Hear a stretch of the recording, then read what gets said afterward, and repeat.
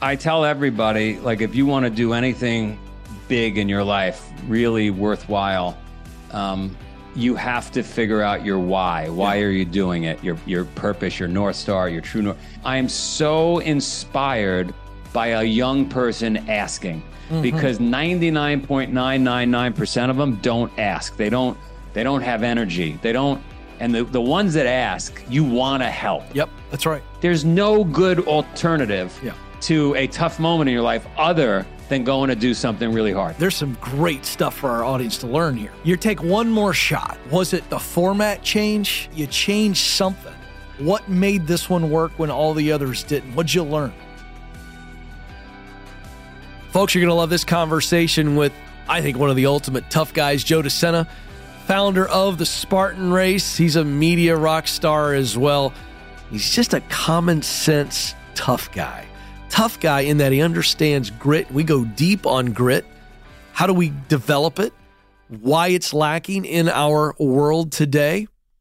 And so much more. It's so much fun. Here's Joe Sena. All right, Joe. So here's what I want to know. I want to know, are you the kid who is always super active? Or when did fitness become a thing for you? Was it a function of how you're wired versus environment? I'm just curious. You know, I was actually a chubby kid. Really? My wife and I, we have 4 children. And I look at my 4 children and think about who I was in them. And my youngest is just always on. It's not that she wakes up and runs 10 miles, she just always switched on. Yeah. And I was always switched on, but I was chubby. I couldn't do any pull-ups. I was fighting like hell to be, one of the guys.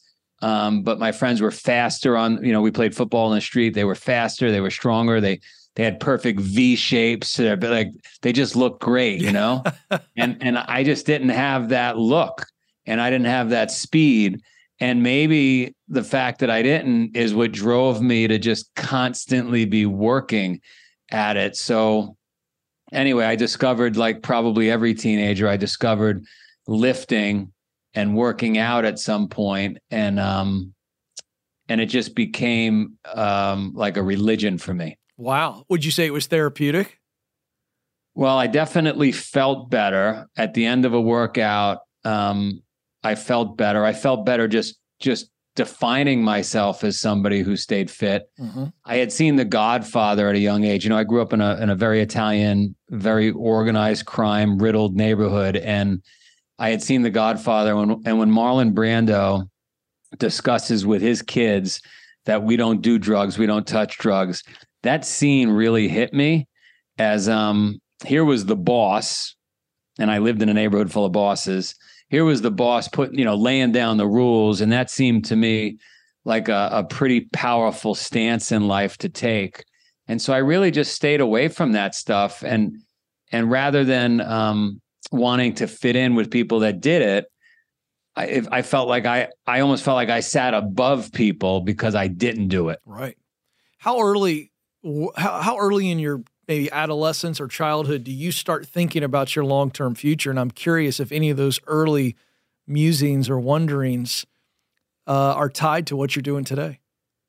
Well, it's a crazy story. So here I was. I grew up. If you saw the movie Goodfellas, I grew up literally where that was filmed. The folks that are the narrative around the people in that movie lived across the street from us. So wow. It was very infused in our daily life. My mother, my grandmother had gotten sick. She had cancer. It was the 70s. And my mom and her sister, my aunt, were trying to figure out a solution to this cancer. And they walked into probably the only health food store on the entire East Coast that had incense burning way before Lululemon or Whole Foods or Yoga Journal. This is early 70s. And there happens to be an Indian guru in the health food store who had just landed at JFK Airport, 70-something years old, and somehow bends my mother's ear about, if you want your mom to be healthy, if you want to be healthy, you've got to follow this path rather than raviolis, cannolis. and cigarettes and all the things that were cool and hip back then. It's yoga, meditation, become a vegan. And this particular yogi wanted to show the world how strong the mind is. You'll see yogis like do incredible things, right? They'll fast for many days. They'll meditate for many days. But this gentleman formed a foot running race in Queens, New York. It still exists today, called the Transcendence Run. And it's 3,100 miles around a 1 mile loop. And it takes, 50 to 60 days for the best runners. They'll run 50 to 60 miles every day. They'll sleep in their car. About 8 people a year sign up for this thing. Anyway, my mom was influenced by all of this. And as I'm a young kid, my sister's young, like we obviously, even though I thought it was all crazy, I wanted rolls of $100 bills and Cadillacs. I did not want beads around my neck and an orange robe. Right. And I'm certainly not running 3,100 miles, but just through osmosis, it starts to leak in. Mm-hmm. And then on the other side with my dad and all the guys in the neighborhood, like they were just as stoic. They were just as tough in their own way. And they would get, 25-year bids in jail that you had to think about as a young kid. Like if you want to go down that road, right, you're probably going to jail. Are you tough enough? Are you tough enough to kill somebody? Are you tough enough to run 3,100 miles? Are you tough enough to meditate for 30 days? So this tough thing was coming at me from every angle. And so I started taking cold showers and carrying rocks around the neighborhood and started to express tough in any way I could, because I certainly didn't look tough. I was chubby. I had red hair. And my friends, like I said, they all had V shapes and had, dark skin and slick back hair. Wow. So here's what I want people to hear, because I think there are a lot of people that have no idea how tough kids actually can be. I really believe that. I really believe we've got a set of parents now that are so worried about their kids feeling good that they don't teach them how to do good. And hard things, hard work, we know produces all kinds of physical, mental, spiritual, emotional benefits. But I'm just curious, if you take yourself back there where you start to develop this toughness, what were the real benefits that you remember as a teen going, there's a reward here? Well, a couple of things. I mean, I know a lot more now than I did then. And like, this is a fact, what I'm about to say. So if you're listening to this, or you're watching this, the only way is the hard way. Yeah. The only way. That's right. If God forbid you or a loved one gets sick, you get some really bad news, somebody around you dies. If God forbid that happens to you today, tomorrow, a year from now, it's going to happen. I mean, that's just the way life rolls. The best thing you can do is go do something hard. Yep. That is the way out of a really hard moment. And the reason that is, and then I'll get back to my thoughts as a kid, but the reason that is throughout our history on the planet, our species would respond to challenging moments typically by like running from a lion or like escaping a hailstorm, where you had a physical response to a mental obstacle. And we don't have that anymore, right? If we're stuck in traffic and we're losing our mind, we're screaming, we're pissed off, but we don't have a physical response. We're not running. We get a bad email, we're just absorbing all this tension and stress with no physical response. And so, like, if you want to feel good, go do 30 burpees, take a cold shower, you will feel good immediately. Your alternative to that, think about the alternative. The alternative to doing what I'm saying is you could drink, you could do drugs, you could sleep in late and be depressed. Like, there's no good alternative to a tough moment in your life other than going to do something really hard. That's right. It's absolutely spot on. There's none. Yeah, it's absolutely right. So you could eat a bunch of cheesecake. Like, no other alternative is a good alternative. So I don't know, at a young age, you figured this out though. I mean, through all of the stuff you're talking about, carrying rocks around the yard, you start to realize there's some benefits here without truly being able to probably process it the way you do now. Yeah. I mean, listen, I think I'm a thinker. And if I go back 40 years, carrying the rock around the neighborhood, going for a run, whatever that thing I was doing that was making me sweat and breathe heavy, I probably started to get a clear mind Yeah. As a matter of fact, I can remember a moment right now running over the bridge on Cross Bay Boulevard. Like, you start to get a clear mind. It's almost like meditating, right? And then you feel really good. And then if you're an eater, like I am, because I grew up in an Italian neighborhood where all we talked about was food, literally food and jail and money. That was it. Right. So if you're an eater, not only do you get a clear mind, not only do you feel good, but then you can eat a little more. Right. Right. Yeah. So I don't know. I started to, I think the problem a lot of people have, I think you're hitting on something.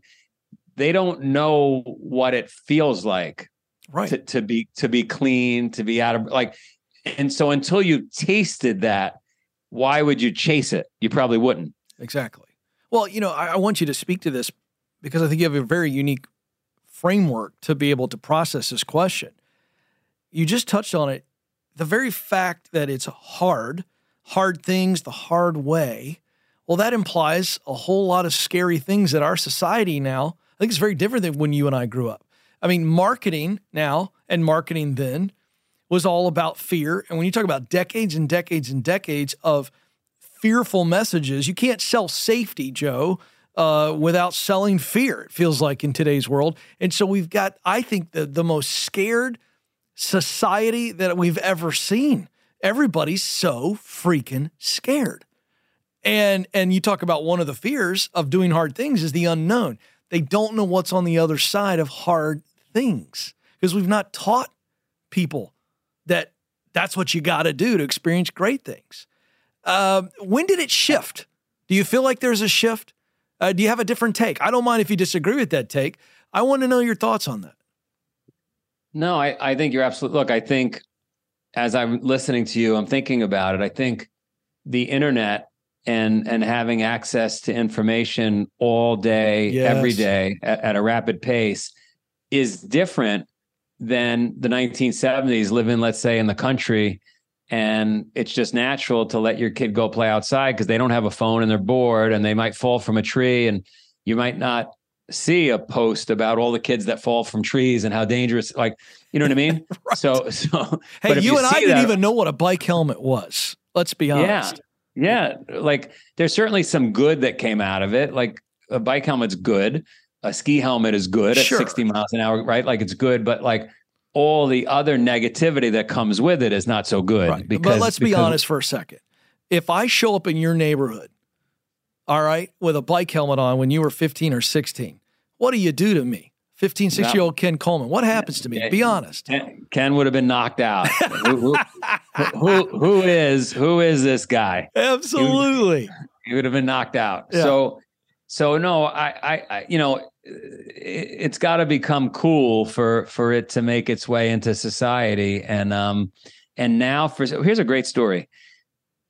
To your point, my boys and my girls, I've had them do crazy things. My 8-year-old ran the Boston Marathon. My 7-year-old boy ran the New York Marathon. My daughter ran a Spartan Beast in Indonesia. And these are not like unbelievable feats by any stretch of the imagination. If you go into parts of Africa, there's women, young women carrying buckets of water, 40 pounds for 10 miles every day to drink water. So like, there's nothing special about what I just said. It's rare. It's not special. It's rare. Because we're so afraid, to your point. Oh my God. Like I had the boys carrying kettlebells a couple of miles to their friend's house one day. We had to go to a friend's house anyway. It's 2 miles away. We might as well turn it into a workout. We're going to carry these kettlebells. And this woman, unbeknownst to me, drives by. It's about 70 degrees out. And she stops short and she slams her door, gets out of the car, comes over and asks the kids, not even me, bypasses me and goes right to the kids. Yeah. Are you okay? Is he a coach? Do you need water? And I said, hi, ma'am. No need to be disrespectful. These are my kids. Absolutely fine. I've seen you out here for at least 15 minutes. They're carrying these heavy things. Are they okay? Ma'am, we're completely fine. Please. I didn't want to be disrespectful. You handled it way better than I would have. I'll just be honest. She got in the car. She left. She came back and brought water for the kids, again, bypassing, which is fine. I didn't want to get in a fight. as I walked the remaining mile, I thought about it and I said, you know what? I can't blame her. She hasn't seen a child outside on a sidewalk in 10 years. That's right. They look like wild animals. Right. Right. So that's the problem. But the real problem, like, you got to always go to the root cause. I don't know if it's fear. I think the root cause, matter of fact, I know the root cause is the device. And the reason I say that is when I take the devices from my kids on a random weekend, like, hey, you're not, why? Because I don't feel like you're not going to have a phone this weekend. I don't know. I'm taking it. I'm all powerful. That's why. Yeah, that's why. All of a sudden they become bored. Yes. As soon as they become bored, Yep. They're outside, they're doing something. They're, so the device is the root cause, because if the kid was bored, no matter what the mom said, the kid would be outside falling from trees, carrying the kid, they'd be doing something because they would drive the mom so crazy. Right. The mom would say, get the hell out of the house. Right. That's what our mom said. Yep. So the device is taking up all their attention.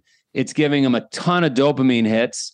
They don't need kids today. They're not even chasing getting driver's licenses anymore or chasing girls because they got everything they need from the phone. That's right. They're getting all the dopamine that we went out looking for, and they've got it. But I do want to say this, and Joe, I got to tell you, the first time we've ever talked, I have more respect for you now than I did, because I would have handled Karen very differently. And I think it needs to be addressed, because I think this is also part of the problem. Karen hasn't been to Africa like you and I have, and I've seen 5-year-olds with my own eyes carry 3-year-olds on their hips, walking around a village where there's no electricity or running water. I've seen 5-year-olds care for expertly 3-year-olds on their hip. First time I saw it, I said to the elder of the village, I was there and I was about ready to speak, and I was just watching all this, and I said, how old is that kid? He said 5. I said, how old's the baby? 3. Now, where in America would we allow that to happen? So I'm trying to bring this up because one of the things you reached out to me, you said to me, I got a DM from you, and you said, Ken, I'm so concerned about the lack of resilience and toughness in this country. And I'm just trying to wake parents up, because it's that lady is a product, to your point, she hadn't seen it in 10 years, but we have allowed the wussification of our country to take place, and it's going to catch up with us. It's already caught up, but I don't even blame Karen, because Karen, let's just say, this is not the case in my situation, but let's just say Karen is 30 years old. Like, Karen grew up in it. I agree. So she doesn't even know. Right. By the way, I could give you 20 stories. Like, somehow I attract Karens, but I've been hit because your kids were doing hard things in public. That you're an outrage. I'm an outrage. And so because of that, I created something called Death Camp for kids. And, so I'm sorry, hold on a second. This is too beautiful. This is a thing called Death Camp. It's called Death Camp. Oh, it's I purposely did it for Karen, and it's on the farm in Vermont. And I don't really market it a ton. It's certainly not the right branding to attract a lot of people. No, you're going to be on 2020 if you keep it up. But I wanted to have our children, our 4 kids, needed something really tough, like a tough camp. Yeah. And I couldn't trust that any camp would be tough enough. So we created it on our farm in Vermont. And it's basically like if they're going through Hell Week, to become Navy SEALs. It is torture. I mean, these kids will hike over 50 miles. They'll do 300 rope climbs, thousands of burpees, ice cold water every morning at 5 a.m. They're getting screamed at. I've got mountain warfare instructors. They're treated like adults that are about to graduate to become Navy SEALs. And the reason I bring it up is I don't want anybody else to sign up for it, because I'm just doing it for my kids and like 50 other kids. Right. Because if I got to deal with the parents, like they ask me a million questions, I don't just better off not sending the kid. Like this is like, like I don't need this. This is for me. Yeah. So, but the reason I bring it up is the kid, because it goes back to the first question you asked. The kids are so resilient and so tough. Yeah. The thing that gets in the way are you and I, are the parents. That's right. Like, even though I talk a big game, you talk a big game, like I'm still not a good enough parent. Like my kids should still do more than they do. Right. I agree. Yeah. You know, so what I see at this camp is unbelievable. Like any adult that I've had come out, and when I say an adult, like let's say a 20-year-old shows up because some parent says, we're going to send my 20. Yeah, fine. Send your 20-year-old, 21. They quit right away, like within 6 hours, because they can, because they have a car, they have a way out. Right. The young kids can't leave. Right. They have no way out. Right. And so they are, the volume of work that these kids do, and they won't cry. They won't complain until they get to talk to their parent. Right. And you could watch it. Like this young girl last year, friend of a friend, Matilda, tough as nails. She's making it through, right? I have no issue. And then somebody gives her an iPad to have a conversation with her mom. Yeah. As soon as she sees her mom, she starts crying uncontrollably. Right. And thank God I know the mom. I grab the device, I take it away from Matilda, and I say, listen, I said, I got to tell you got to trust me. She was fine 12 seconds ago. Sooner you just have to disconnect. I had one dad who's a friend of mine who's more like with your mindset, Brian. Brian says to me, listen, tell my daughters that my wife and I died and not to call us anymore, because I was letting them use the phone at night and they were just constantly trying to leave the camp. You know, they weren't showing me that. They were fine with all the other kids, but as soon as they had access to a phone, they were calling mom and dad, get us out of here. This guy's crazy. I don't want to be here. Tell my daughters we died. I went in. Yeah, I went in. I said, hey, girls, bad news. Parents died. No way out. Buckle up. Right. And there'll be a memorial service once you get back. Don't worry. Once you get back. Wow. I was dead serious, by the way. I know anybody listening says I'm a crackpot, but the girls transformed. One of those girls has gone on to become national champion wrestler. She was soft as pie, but when she got there, the other one is tough as nails. She was crying. Like, they've completely transformed. Wow.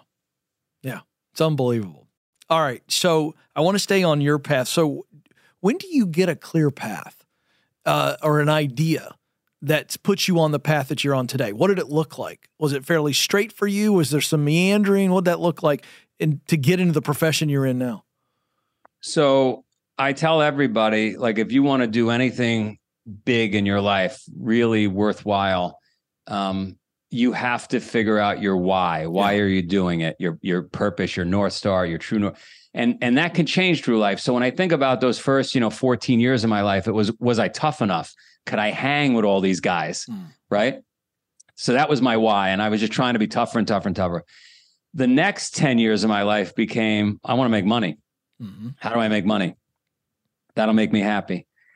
While I was making money and I was stressed out on Wall Street and fighting, knife fighting every day and not feeling great, I stumbled upon adventure racing. And I went out because it sounded exciting, kind of like carrying rocks around the neighborhood or sweat, whatever. I went out and competed in one of these 3-hour races. And I was like, oh my God, this is unbelievable. I feel fantastic. And I started roping everybody I knew into doing that. I mean, I'm one of those connectors. And before you know it, I had 100 people doing these things. I was putting on races, and the crazier the race was that was being held anywhere in the world, I had to go do it. And the more I did, the more alive I felt, the better I felt. And many of those races were, 2 weeks long, self-supported out in the middle of nowhere, freezing. And you have a lot of time to think. And I'm an entrepreneur at heart. So I started thinking, gee, wouldn't it be awesome to have a business where I get to do this? And so in 2000, 23 years ago, as I was still on Wall Street, I started to play around and dabble and put on races. And, 23 years ago, my first race I put on was 350 miles long in the British Virgin Islands. And so very few people showed up. It was some of the worst storms the British Virgin Islands had experienced ever. I ended up losing a guy, literally losing a guy. I found out at the end of the race, they hadn't seen this guy that worked for us. It wasn't even a participant. And I said, what do you mean you haven't seen him? And they said, well, he had cut his leg and we were setting ropes on this coastal section of rock. And we told him to go back to Tortola to go get stitches. And we last saw him on a dinghy, on a little rowboat, a little boat with a little motor in the back. Anyway, that was 8 days earlier from the moment I'm hearing about this for the first time. Oh, no. And all these terrible storms had rolled in. So my dad is down there. My dad is seeing me put on my first race, British Virgin Islands. He hears about this guy we lost, and he's like, hey, you got to be careful because in the British Virgin Islands, the law may accuse you of a criminal act because you were negligent. So we got to handle this really carefully. Not only we have to find the guy, but we got to make sure you don't end up in jail. So I call the Coast Guard. I call, believe it or not, I get Richard Branson's helicopter and pilot, and we start searching for this guy. And the Coast Guard lays out their maps and they triangulate and they look at the way the ocean had moved, and they find him 150 miles away on a deserted island, Little Tobago. Oh my God. And he's alive. Oh. And we bring him back and he's just like, hey, can we go eat? I'm starving. I need a cheeseburger. Don't Thank judge me, God. Joe. I need a double cheeseburger. No, but thank God it was one of our crew, because Sure. anybody who works for one of these crazy events is typically that kind of a person that could survive on an island. Yeah. But the point is that I had no business after that doing a second race. Right. It was written up in Sports Illustrated as like true survivor. I couldn't get that many people to compete. The format that I was promoting, 300, it was just too much for anybody to swallow. I'm guessing you lost money on it too. Oh my God, I lost money on that. And then for the next nine or 10 years, I kept putting on these crazy events and I kept losing money. And by 2010, after the financial crisis, towards the tail end of the 2009 financial crisis, I said, that's it, I'm done. It's irresponsible. I'm losing too much money. This is stupid. I'll take one more stab at it. We'll call it Spartan. I'm going to change it to 3 miles, 8 miles, 13 miles, and we'll just see what happens. But if I lose another 50 grand, I'm out. Right. And 700 people showed up, which was more people than I had in the entire 10 years preceding. Okay, so I want to stop there because there's some great stuff for our audience to learn here. You take one more shot. What you look back on it now, was it the format change? And then what led to that? If your last shot, you changed something. What made this one work when all the others didn't? What'd you learn?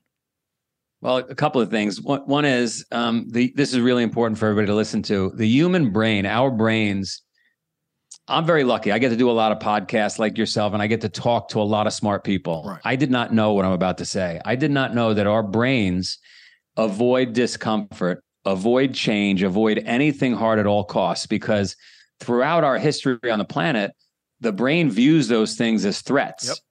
The brain doesn't want us to freeze to death or melt in the desert. So anything that's going to require a lot of energy or is hard, we shy away from subconsciously. We don't even know our brains are doing it. In the morning, when you're committed to working out, notice that your brain subconsciously will have you check the news, will have you check social media, will have you go get a cup of coffee.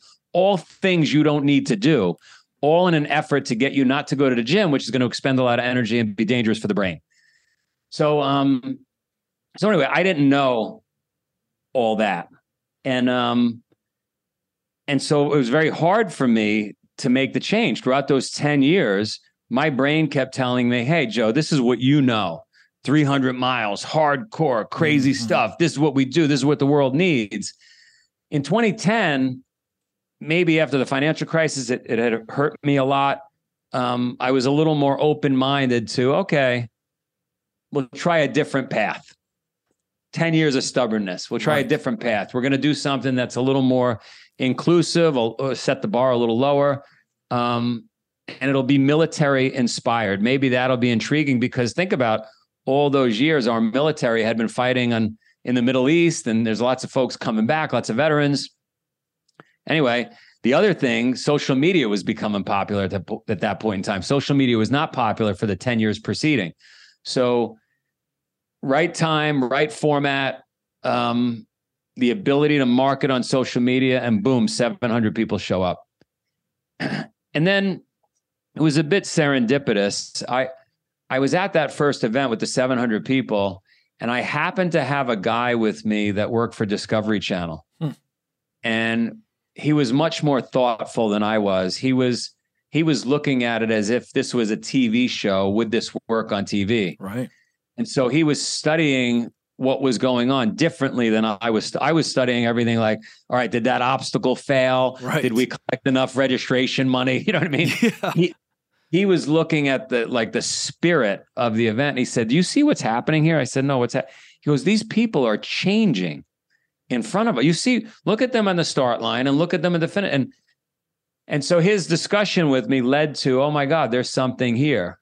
And then that led to a second race and a third race. And here we are 13 years after that moment. And now television shows and, multiple things and books, best-selling books. I'm curious because you said something earlier in our conversation about how you're a connector, and I love that. And I'm just curious, in that journey, we're getting the highlights here. Was that intentional? Was that an intentional connection to have that guy involved with you? Was he a friend? How did that relationship or connection develop to where he sees that and he plants that idea? And not only that, he's got the connections himself to be able to make that all move forward. With me, I bring people around me that don't work for us necessarily, that might have a completely different perspective, that at first glance might have no relevance at all to what we're working on. And it annoys those 600 people that work for me because, like, why is this person here? That's not an employee. How are they going to help? Why don't we go to the person whose job it is? And I don't know, very early on in my life, I found value in bringing outside perspectives to the table. And I don't know, maybe they're going to say something like I just described in that moment that's going to help me. I'm not a complete idiot. Give me the benefit of the doubt. I like people around me that just give me a different look. Like when I went to Wall Street, maybe this is the reason, actually. Maybe this is the reason I like outside perspective. When I went to Wall Street, I had only clean swimming pools. I never calculated difficult math problems. I never sat on a trading desk. I didn't know anything about the New York stock. I didn't know anything at all. I cleaned swimming pools. But that outside perspective that I had of cleaning swimming pools and running that swimming pool business helped me innovate on a trading desk on Wall Street and see something that none of the veterans on Wall Street could see. I saw something completely different. I had a whole different perspective. And I ended up building a big business on Wall Street because of that. And so I value outside thinking. Yeah, absolutely. And then you didn't get to where you sit today on your own. I'm just curious, who are some of the people that have really been instrumental in helping you along the way, whether that be opening a door to another relationship or, saying, hey, think about it this way, or people that you've hired and they've really made the difference. Just curious about the folks that have helped you along the way. And there's maybe a different way to go with this, is I think, Joe, that when I coach people, and I've coached over 5,000 people live on the air, all right, I find that one of the most underutilized questions in the world is, will you help me? Because I think there's a certain amount of pride we have. We don't want to look helpless. We don't want to bother somebody. And I'm just curious your take on that and who's helped you, how you ask for help. It's funny. Our oldest child is 17, and this week he's in the UK. You should do an interview with him. All right. I don't know if he would be. I think he might be too young to be charismatic, and he might be a little shy on the screen. But the reason I say you should do an interview with him is we just sent him to Dan Pena. There's a guy online you could look up called Dan Pena, Pena. He's about 80 years old. He's got a castle in Scotland. He's an absolute madman. He makes me look normal. And what he does every year is take a bunch of 25 to 40-year-olds and teach them for a week in his castle. And what does he teach? He teaches business and just a completely different perspective. Basically how to turn into a wolf and what you're going to need to succeed in business. Wow. It's like the death race, like my death camp of business in his castle with a suit on from 9 a.m. to 9 p.m. every day. and how to eat properly and use all these things. It just, and so I had the opportunity to send my son. So I sent him this week, and I bring it up because I said, Jack, your instinct when you land in Heathrow, you've never flown by yourself anywhere. You land in Heathrow, you're not going to know how to get to the next part of the airport and the trains and the buses and get to this castle. Your instinct's going to be not to ask people because that's embarrassing. Right. I said, let me tell you about your dad, me. I never had that problem. For some reason, I like asking people for help. Right. And I think it's because I'm trying to get somewhere fast. Yes. I don't have time to waste. Right. So I could care less about ego, how I look. My goal is to get to that wherever the hell I'm going. Right. And maybe he took that advice. I don't know, but he did finally get to the castle. He called me 2 days after he got there. I don't even know if he made it there. He finally called me. Because that's what kids do, at least my kid. That's right. That's right. I love that. But I bring it up. I always understood the value of asking for help at a very, very young age. I was shocked at how the big bosses in the neighborhood would, if I just asked, would help me. I was shocked how anybody would help me if I just asked. I think now that I'm an older person, I'm so inspired by a young person asking, because 99.999% of them don't ask. They don't have energy. They don't. And the ones that ask, you want to help. Yep. That's right. And by the way, it's probably something I knew instinctually. I didn't even know. I happened to be on the phone with one of my best friends today. He's very, very wealthy, very successful. And we were talking about this exact topic, how when you're building a relationship, one way to get really close with people is to ask them for a favor. Yeah. And it's probably the same thing around asking for help, when you do that, it brings you closer with someone. There's no question about it. I probably instinctually figured that out because I've always been in like a service business where I've needed to build relationships. So, yeah. I want to ask you this. I want to get your take on something. We've talked about it in some ways, but I'm focusing on the world of work because I just believe we were created to work, and there's just good things come from work. And there's a piece of data that troubles me. Roughly 1 in 9 men ages 25 to 54 are not working. They're self-selecting to not work. They're able to work. So this is not stay-at-home dads. This is not disability stuff. This is able-bodied men. And the data says that they've walked away from work, Joe, because their status isn't where they want it to be. In other words, they're not making the money that they want to make. They aren't in a profession that maybe they're proud of. And so this is the reason. And it harkens back to when you and I were kids, when we actually played outside. And one of our buddies got mad about the game we were playing and literally says, I'm going home. And it ruined the game. We're like, man, you're one of the robbers, right? We got to have 3 robbers for 2 guys. Whatever it was. We remember he just like took his stick and he went home. He was upset. Maybe we did it. That's what's happening in America today, and it's affecting the actual labor market. It's affecting our economy. I just want to know, free flow. What do you think of? What comes to mind? Well, what's the societal answer here? Couple of things. I feel like I could solve, you and I could solve a lot of these problems in about 11 seconds. This is so easy, but it's not unique. It's not new. Yep. Back in the 80s, I was running my swimming pool business. I was hiring neighborhood kids. 75% of the neighborhood kids quit after a day because we worked really, really hard and they did not want to work hard. And it was only until I found some Eastern Europeans that had immigrated from Poland did my business become successful, because now I had able-bodied people that actually wanted to work. So in the neighborhood I was in, unless I had a scheme to go steal a bunch of stuff, they were not interested. But the Polish, the immigrants, were interested. And immigrants from anywhere were interested in help. So this is not new. It may be a bigger issue than it was in the 80s, but it all stems from not needing to work. I mean, the reason there's so many people depressed in the U.S., outside of those that actually have some sort of a chemical imbalance or whatever, like if you're a person that's depressed, I bet a large percentage of those folks, they're just idle, right? They just don't have anything to do. They're not working. So when I think about the third world, when I think about those 5-year-olds carrying those 3-year-olds on their hip and they're just fighting for milk and they're trying to get water from 10 miles away, they're not depressed.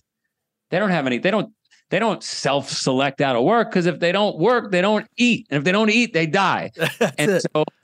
And so like, it's pretty hard. Look, you and I are animals. Okay. At the end of the day, we're animals. We may think we're different because we put on suits and ties and we get on podcasts or whatever. But at the end of the day, we're animals. And imagine, as an animal, if you had a zoo and I had a wild, giant piece of land where the animals roamed free. I can't get the animals at your zoo to act like wild animals at my place, because you've been feeding them on demand. They don't even do anything. Right. You show up every day and you feed them and you give them water and you pet them. Why the hell would they go wild? Yeah, you're exactly right. That's the problem. And so unless we instill a rite of passage in this country, unless we get rid of, most of the free lunches, why would they have to go wild and work? That's right. Well, you're exactly right. Their primal instincts have been dulled. Yeah. But I will tell you, you could put that wild animal back out there and it might take them a couple of days, but they'll figure it out. And that primal instinct, or they die. Or they die. Right. Which, again, oh boy, we'll get in all kinds of trouble if we talk about that. But the thing is, they're not closing the zoo, so those animals are not going out into the wild. That's exactly right. I got to watch my time with you, and one of the things I do want to bring up, because you're an expert on this, is there's all this talk in the world of work about burnout, and that's real, and all that stuff is real. But it's shocking to me, Joe, how few successful adults in their world of work don't take care of their bodies. They don't eat right. They don't exercise. And I think they don't sleep well. And then yet they wonder why maybe they're burning out. And I just wonder what your thoughts are on that issue, how much our physical health through diet and exercise and sleep plays into truly being the best you can be professionally. Well, it's funny. I was thinking about, I was at the NCAAs for wrestling this weekend, and I was with some of my friends, and I don't drink. I don't stay up late. I work out every day wherever I am. I just have a program, right? I try to treat myself like an Olympian. And when I think about some of my friends that I was with, they can't perform at their best. When I think back to my pool, I had 700 customers when I was cleaning swimming pools, and I got to look at a very young age at 700 families, the husband, the wife, the kids, how they acted, how they succeeded or failed. And I think I just saw over and over and over that 14-year period, whatever it was when I was running that business, that if you go out and you drink, if you don't eat properly, if you don't take care of yourself every day, like, you fall behind the next day. And maybe you get to work late and then you got to deal with something with your boss. Maybe then you're irritable and then you fight with your wife. And then maybe that leads to you hanging out with your friends and drinking some more the next night. And then before you know it, you're flirting with a girl, and then your marriage falls apart. Like, it sets off some dominoes that cause a lot of the stress that you don't need when you're trying to be successful. That's right. In your life. Yeah, it's absolutely right and spot on. Wow. Right? Really good. Well, I want to honor your time, Joe. I got to tell you, this has been really good. And I think you've really made some people think. I know your time is valuable, but I know we're better for this. So thanks again for being with us. Thanks for having me. I could talk to you forever. Well, if you enjoyed that conversation, I'd love for you to like it, subscribe to our channel, and share it. It helps us grow. More coming to you very soon.